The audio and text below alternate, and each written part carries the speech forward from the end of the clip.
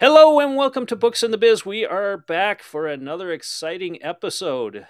Mystery, intrigue, romance. Well, no romance. Lots of numbers though. Financial, operational. Welcome back, Rich. How are you?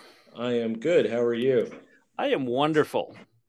So recently we finished a podcast talking about 5 questions that an owner should be asked or should be asking themselves when they're thinking of stepping back or stepping out. And I wanted to expand on that. While we talked about the questions, we talked a little bit about what to look for in each of the questions. I think it's now good for maybe the next couple episodes to kind of break down different aspects of succession, pitfalls, roadblocks, how to overcome them. And what that led me to is talking today about the owner, because the owner is the primary link in all this. And I think you probably have a couple examples, I know I do, Yeah. of where maybe the owner wasn't ready to step back, even though they wanted to. And I mean, it seems to me that when you're in charge of your own business, it's very hard to let go. I'll give you an example. So I was working with a company once. Owner wanted to retire within 5 years. Perfect. Plenty of time to work on the situation and get him to step out. The problem was he wouldn't give up any control. He was the center of advice. Everyone came to him, and there was just no way to get him to let go of that. So it took a lot of time to break down what he should be doing versus what he was doing, because he felt he needed to get his hands into everything still. And I kept explaining to him, if you're going to control everything, it's going to be very hard for you to step back because the people are now relying on you for the answers. Yeah, I have several examples of exactly the same thing where the business becomes a very big part of the founder slash owner, becomes a big part of their day to day. And, a lot of times they'll even go home at night and it's still business, business, business. It's still what happened today. And, they're just entrenched.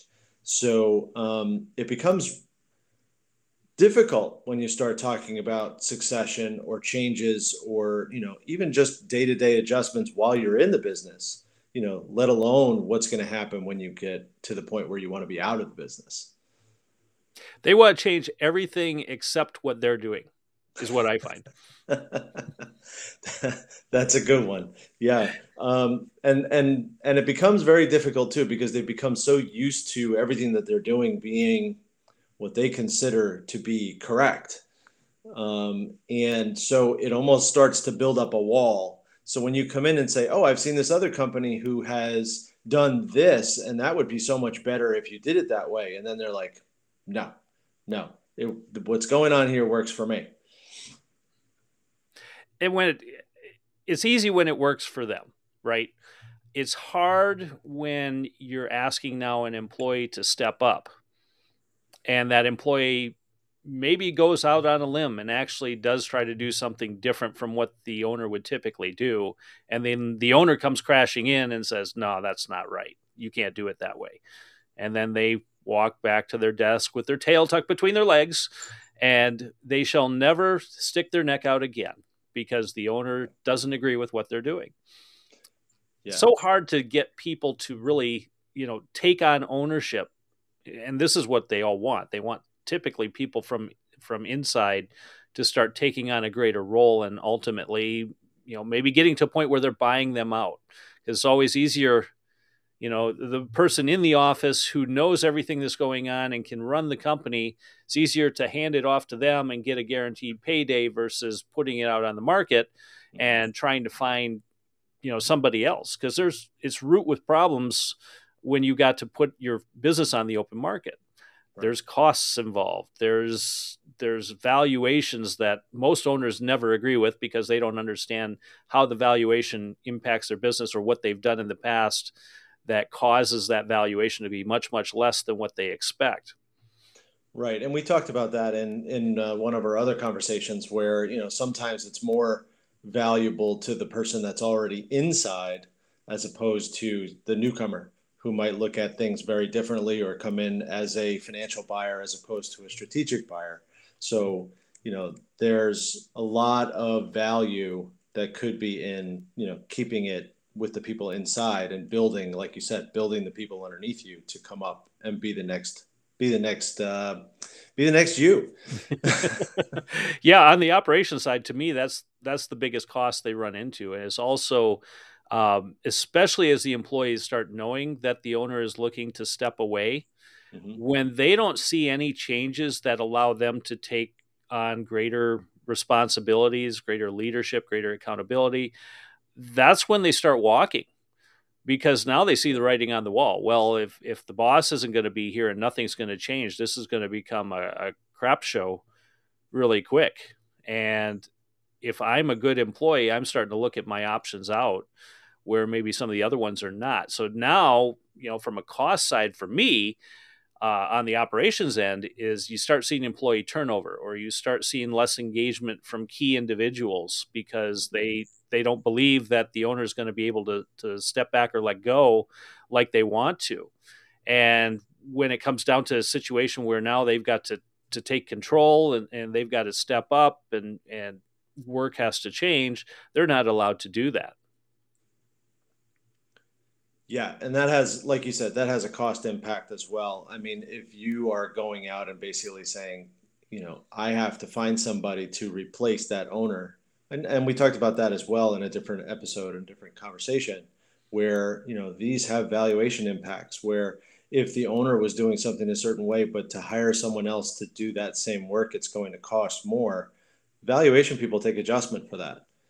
They really do kind of make an adjustment for what's it going to cost me to put a new leader in there, or what's it going to cost? What do I want to make if I have to take that leader's position? Mm-hmm. How do you think that impacts the overall valuation? So let's say it's a $10 million company. Owner is ingrained in everything, Hmm. and he's thinking, well, this is worth.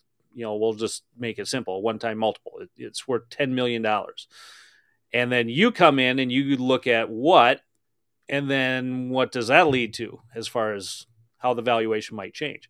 Yeah, well, most people doing that due diligence are going to come in and they're going to look at the bottom line. What's that $10 million actually earning? And then they're going to look at what is the owner paying himself. And a lot of times you'll find, I think we saw statistics on this, that the owner is actually paying themselves less than some of their highest paid employees. Mm. And then also that means that they're probably paying themselves less than what the market would pay for that position. So the problem is the buyer is going to look at it from, I need to replace this person. So if I do that, it's going to cost me more money. So they will decrease the bottom line. So if you're saying you're making $1 million on that $10 million of revenue, um, you know, they're going to look at it and say, well, you're not really making $1 million on it. You're making $500,000 on it, assuming a very large change in what the market value of the CEO or owner is, and then versus what they're actually paying. So they'll take it from the market position, not from the owner position. So that's going to lower the net income, which lowers the overall multiple. Well, the multiple stays the same, but the multiple times the net income that they're assuming goes down. So Exactly. overall, their offer price will go down. So Yeah. it's a significant hurdle that people don't necessarily think is coming. And what I see, when you're talking about positions, a president of a small company, 5 to $10 million, you're probably looking at paying that person roughly 250K a year plus benefits plus Mm-hmm. incentives. I mean, you name it. That total comp for that person might be pushing $500,000 before you realize it, and Yep. that's just the president. Now you implement a VP of operations or a COO. Not all that much different there. 150 to 200K benefits, all that Mm-hmm. stuff, and your core leadership team could easily cost $1 million or more in salary and benefits in just a year. Mm-hmm. I mean, what is your position if you were going to fill a CFO position? You probably know this better than anyone. Internally, that position is going to be worth what as far as salary? I mean, that's got to be a full-time CFO with benefits baked in. It's got to be 250 base plus, probably another 20% on top of that between benefits and taxes on top. Yep. So that's another 50. It's a $300,000 position, for that full-time high-level person. So if you don't have that person and they feel like it's important to actually have that, you know, covered, they're going to figure that in somehow. So there is a real cost that many of these owners need to be aware of when it comes to replacing who they are in the company. And that cost ideally should start 3 to 5 years in advance of them wanting to sell out, because ultimately, again, that affects the valuation. They might look at it as an unneeded expense because, of course, they're running everything. If they're running everything, why do they need these people in there? Well, the reason you need those people is because eventually you're not going to be running everything and somebody else will Correct. be. Correct. So when it comes to really getting them to look at the picture and step back, in my opinion, they need to first look internally at themselves. What I often run into, I kind of alluded to it when we started the podcast, is they are the center of all knowledge. I call them the oracles because there's a line out their door of people with all sorts of problems and or challenges that they're coming in to ask questions of the owner. Even if they know the answer to it, they're looking for the blessing of the owner Yeah. to give them permission to do what they believe needs to be done or give them direction. Right. Well, from an operations side, that's a complete nightmare because one, the owner never goes away. If they go on vacation, they have their phone and they have their laptop and they're constantly checking in or they're constantly getting interrupted and called. But overall, it's very difficult for them to relinquish control them because there's a sense of purpose when people are coming to your door and when they're asking you questions. You feel valued, you feel good. And this is where I think a lot of owners get stuck is they're always looking for that dopamine hit when Joe Bob walks in and says, "Hey, I'm having a problem with this," and you can provide a very quick solution to them. But here's the problem. Joe Bob now hasn't learned how to solve the problem. So guess what happens the next time that same problem reoccurs? He's knocking on your door and he's asking you that question all over again. And I've even heard owners talk about, I'm really tired of answering this question. It seems like every time I tell them, they come back and they still ask it again. And that all comes from, again, that risk versus reward. Employees aren't going to stick their neck out if they know the boss is going to have a different idea, or they're always going to look for the boss's approval. And path of least resistance kicks in because if the boss is going to tell me what to do, why should I use my gray matter to solve the issue? Right. I had the same issue with a company that I went into that probably had 20 employees, and we were working through and trying to figure out some procedures and move things around. And everything I asked, it basically became, well, let's go ask Joe. Joe was the CEO. So it became, well, we need to go ask Joe. Well, when the company grew and it was a global company, they needed somebody to actually push the global side of it. And the CEO went and was working out of Perth, Australia. They couldn't ask Joe as much because Joe was on a 12-hour different time zone. So people working at 8 o'clock, it was 8 o'clock at night for Joe. So it started to solve itself. But I just found it interesting that there were, 15, 20 people that were constantly saying, well, we just have to wait till Joe tells us what to do. So we finally said, there's no way to wait because Joe's not going to get back to you in time and we need an answer now. Well, Joe So must have valued his sleep because I remember working overseas and I stayed up late. yeah, I mean, look, he definitely was one of those guys that was the founder that we're talking about. He was going to take as many phone calls as possible, but if you're going to grow a global company and you're going to get to the point where eventually someone wants to buy you, then, you have to set the company culture, you have to set the policy that you guys are being paid to make the decision And step back. and step back. Even if the decision isn't the one you would have made, even if the decision turns out to be the wrong decision. Yep. And this is the hard part because sometimes you need to let people fall and scrape their knees. Yeah. And if you're unwilling to do that, they're never going to learn because we learn through our mistakes, not through our achievements. and through the points that we're talking about, if you don't let them scrape their knees, and you're going to take everything in there, when the valuation goes down later, you have nobody else to hold off on that. There's nobody else to blame for that. Your valuation is going to go down because you don't have the infrastructure set up the way that a new buyer would want to see it. Exactly. And that goes back to, again, repurposing yourself. So I brought up earlier, everyone has a purpose. Everyone wants to feel good, like they feel needed. They feel like they belong. When you're stepping out of the company, your purpose is changing. And I don't think many owners realize that, nor do they plan for what's next after work. Um, I hear from a number of owners, well, I'm going to golf every day. You really, you are. You're going to golf every day of the week, put in, 36 to 72 holes, and you think this is going to be fun. Talk to me 30 days into that. And let's see how excited you are about golfing every day. Because I don't know about you, but after 18 holes, I get fairly tired. Yeah. Doing that 7 days a week doesn't seem too appealing to me, and I enjoy golf. Yeah. So you really have to figure out what you're going to do with your time. Otherwise, what happens is you get re-engaged. I remember when I was still in the workaday world, I was working for a company. I was brought in. Owner said, I want to step back. I don't want to do as much here. I want to buy my dream home. I want to be able to travel. I want to do the things that I want to do. I'm like, okay, great. We can work on that. And within about 3 years, I had got him exactly what he wanted. He got to build his dream home on his dream acreage. He got to step back in the business. He didn't have to worry about day-to-day operations. He didn't have to worry about being called or being bothered by anything. He could go anywhere and do whatever he wanted. There's one thing I missed, though. What was his new purpose? Because again, when you got the dream home, okay, are you going to sit in the dream home all day and stare at the walls and admire your achievements? No. Are you going to go out and do all your hobbies whenever you want? Well, that again is fun for a while, and then ultimately, again, that gets tiring.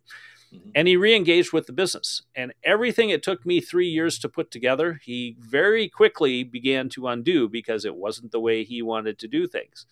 And by the time it was all said and done, and I finally said enough of this and left, we were basically back to where we started 4 years earlier at that point. You don't realize how much damage you can do until you do it. And, that company, instead of continuing to grow, it completely ground to a halt. And it shrunk since then. They're still in business, but it's much, much smaller than it used to be. Wow.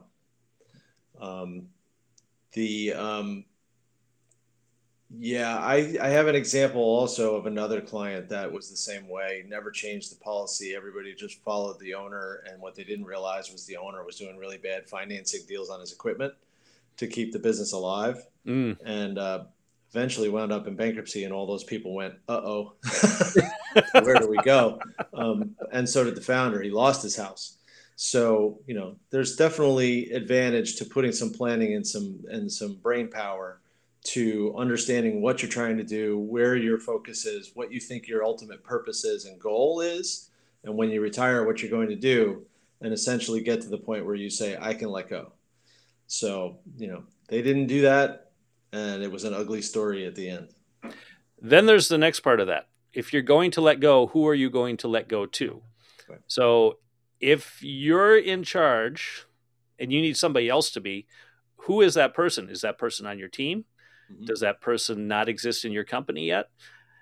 What's your org structure going to be? Like we talked about, sometimes the owner is everything. He's the salesperson, he's the operations person, he's a finance person. He wears many hats, and many times it's going to take a multitude of people to fill those hats once he decides to step back. Mm-hmm. And that to me is the next step after you find purpose, is you need to look at your org structure and decide what that needs to be to continue the ongoing growth of the business. So without that happening, you're again stuck in the water. Right. If you are experiencing high turnover, Here's why you need to start asking some of these questions. Are you really letting go? Are you still actively involved? Are you trusting people to do their jobs?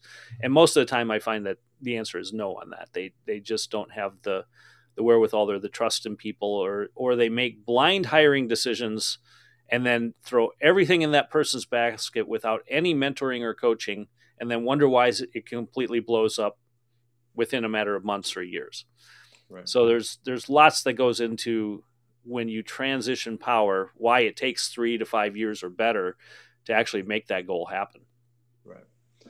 Well, Steve Jobs didn't give power away, without a long succession, setup. So Tim Cook, I think, was in that COO position, being groomed for years. Yes. Yeah. Yes. And this is even after he knew all his health issues. So he was more motivated, I think, because he knew there was an end date to his ability to run the company. Mm-hmm. A lot of owners make assumptions that they will live forever. Yep. And even though they know that's not factually true, they continue to move around their life like they're invincible. And we touched base on this on one of the other episodes where we kind of talked about natural disasters and also the unnatural disasters. Is what happens if something happens to you? Does the company go on, or does it come to a grinding halt? And you need to factor all those things in when you are looking at succession, because back to some of your points about financial, if you don't have things in place, the financial value of your company dramatically decreases. And I believe for most people, when they start a business, when they get it up and running and when they get it successful, this becomes their retirement package. Yes. They put a lot of money back into the business. They, of course, take a lot of money and resources out of the business to support their lifestyle. But ultimately, they're looking at this company to be their retirement fund. And if you can't pull that off, and especially if you're gone, and now this is the expectation for family members, your spouse, your kids, right? If you don't have those things in place, it's going to be very hard to pass that torch and make sure your family's taken care of. Absolutely. And again, start early.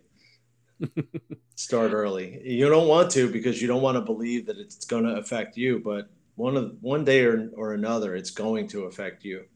So you have to start thinking about it, at least a small amount in your brain. Let it rattle around a little bit and come up with something that you can actually put to paper. Exactly. So what's your takeaway from all this, Rich? I think I just said it. My biggest takeaway is start as early as you can to decide what is it that you want to get out of this. You do have to get yourself out a little bit of the day-to-day mundane repeating, thing that you do all the time. It can be very gratifying. It'd be a wonderful life to be able to do all that. But somewhere along the line, we know it's going to end. Just for whatever reason, it's going to come to a point where you have to have the ability to go into something else. Could be golf, could be hobby, as you said, could be all these things, but you really want to plan for that, understand what that balance becomes, and understand how you have to get there, because somewhere along the line you have to exit from the business and be able to do those things. So trying to do that in 9 months because you put your foot down on January 1st and say by September I have to be out of here, it's unrealistic. And you're probably going to get a really bad surprise on the way out. Very bad surprise. Yes. And for me, similar to what you're talking about, start early, but for me, it's really get help. And as much as I would like to tell companies or owners that you can quit cold turkey, you can just drop it, let everything go, there's a very small percentage that can do that, will do that, or know what to do to make sure that happens. So you really, shameless plug here for us, this is really a time when you need to find some outside resources to come in and be that third party, be the neutral person to look at what's going on and help you figure out how you step back and still maintain the company on a growth trajectory. Because if you don't do that, if you try to do it yourself, I know what's going to happen because I've seen it time and time again. And usually that's when I get brought in anyway, is this is now the third time I've tried to step back, and now the clock is really ticking and I need to get out of here and I don't know what to do. So that to me is my biggest takeaway. Get help when you need it. Take time, because it's going to take time. Yeah. And it really requires a third party to come in and work you through that. So, Rich, should they actually take our advice and listen to this and actually want to get a hold of us, how would they get a hold of you? The best way to reach out to me is my email address at rveltri@veltrigroup.com. And you can get a hold of me at danpaulsonletsgo.com. You can watch other podcasts like this or listen to other podcasts like this if you go to booksandbiz.com, BOOKS, the letter N, BIZ.com. And you can check in on all the other wonderful things that we've been talking about over the past several weeks. It's hard to believe we're on, I think, about episode 16 or 17 at this point. So things are rocking along, and we will continue to talk more about succession in the upcoming episodes. Rich, thanks for your time, and we will talk to you again next week. Same with you. Take care. All right. Take care.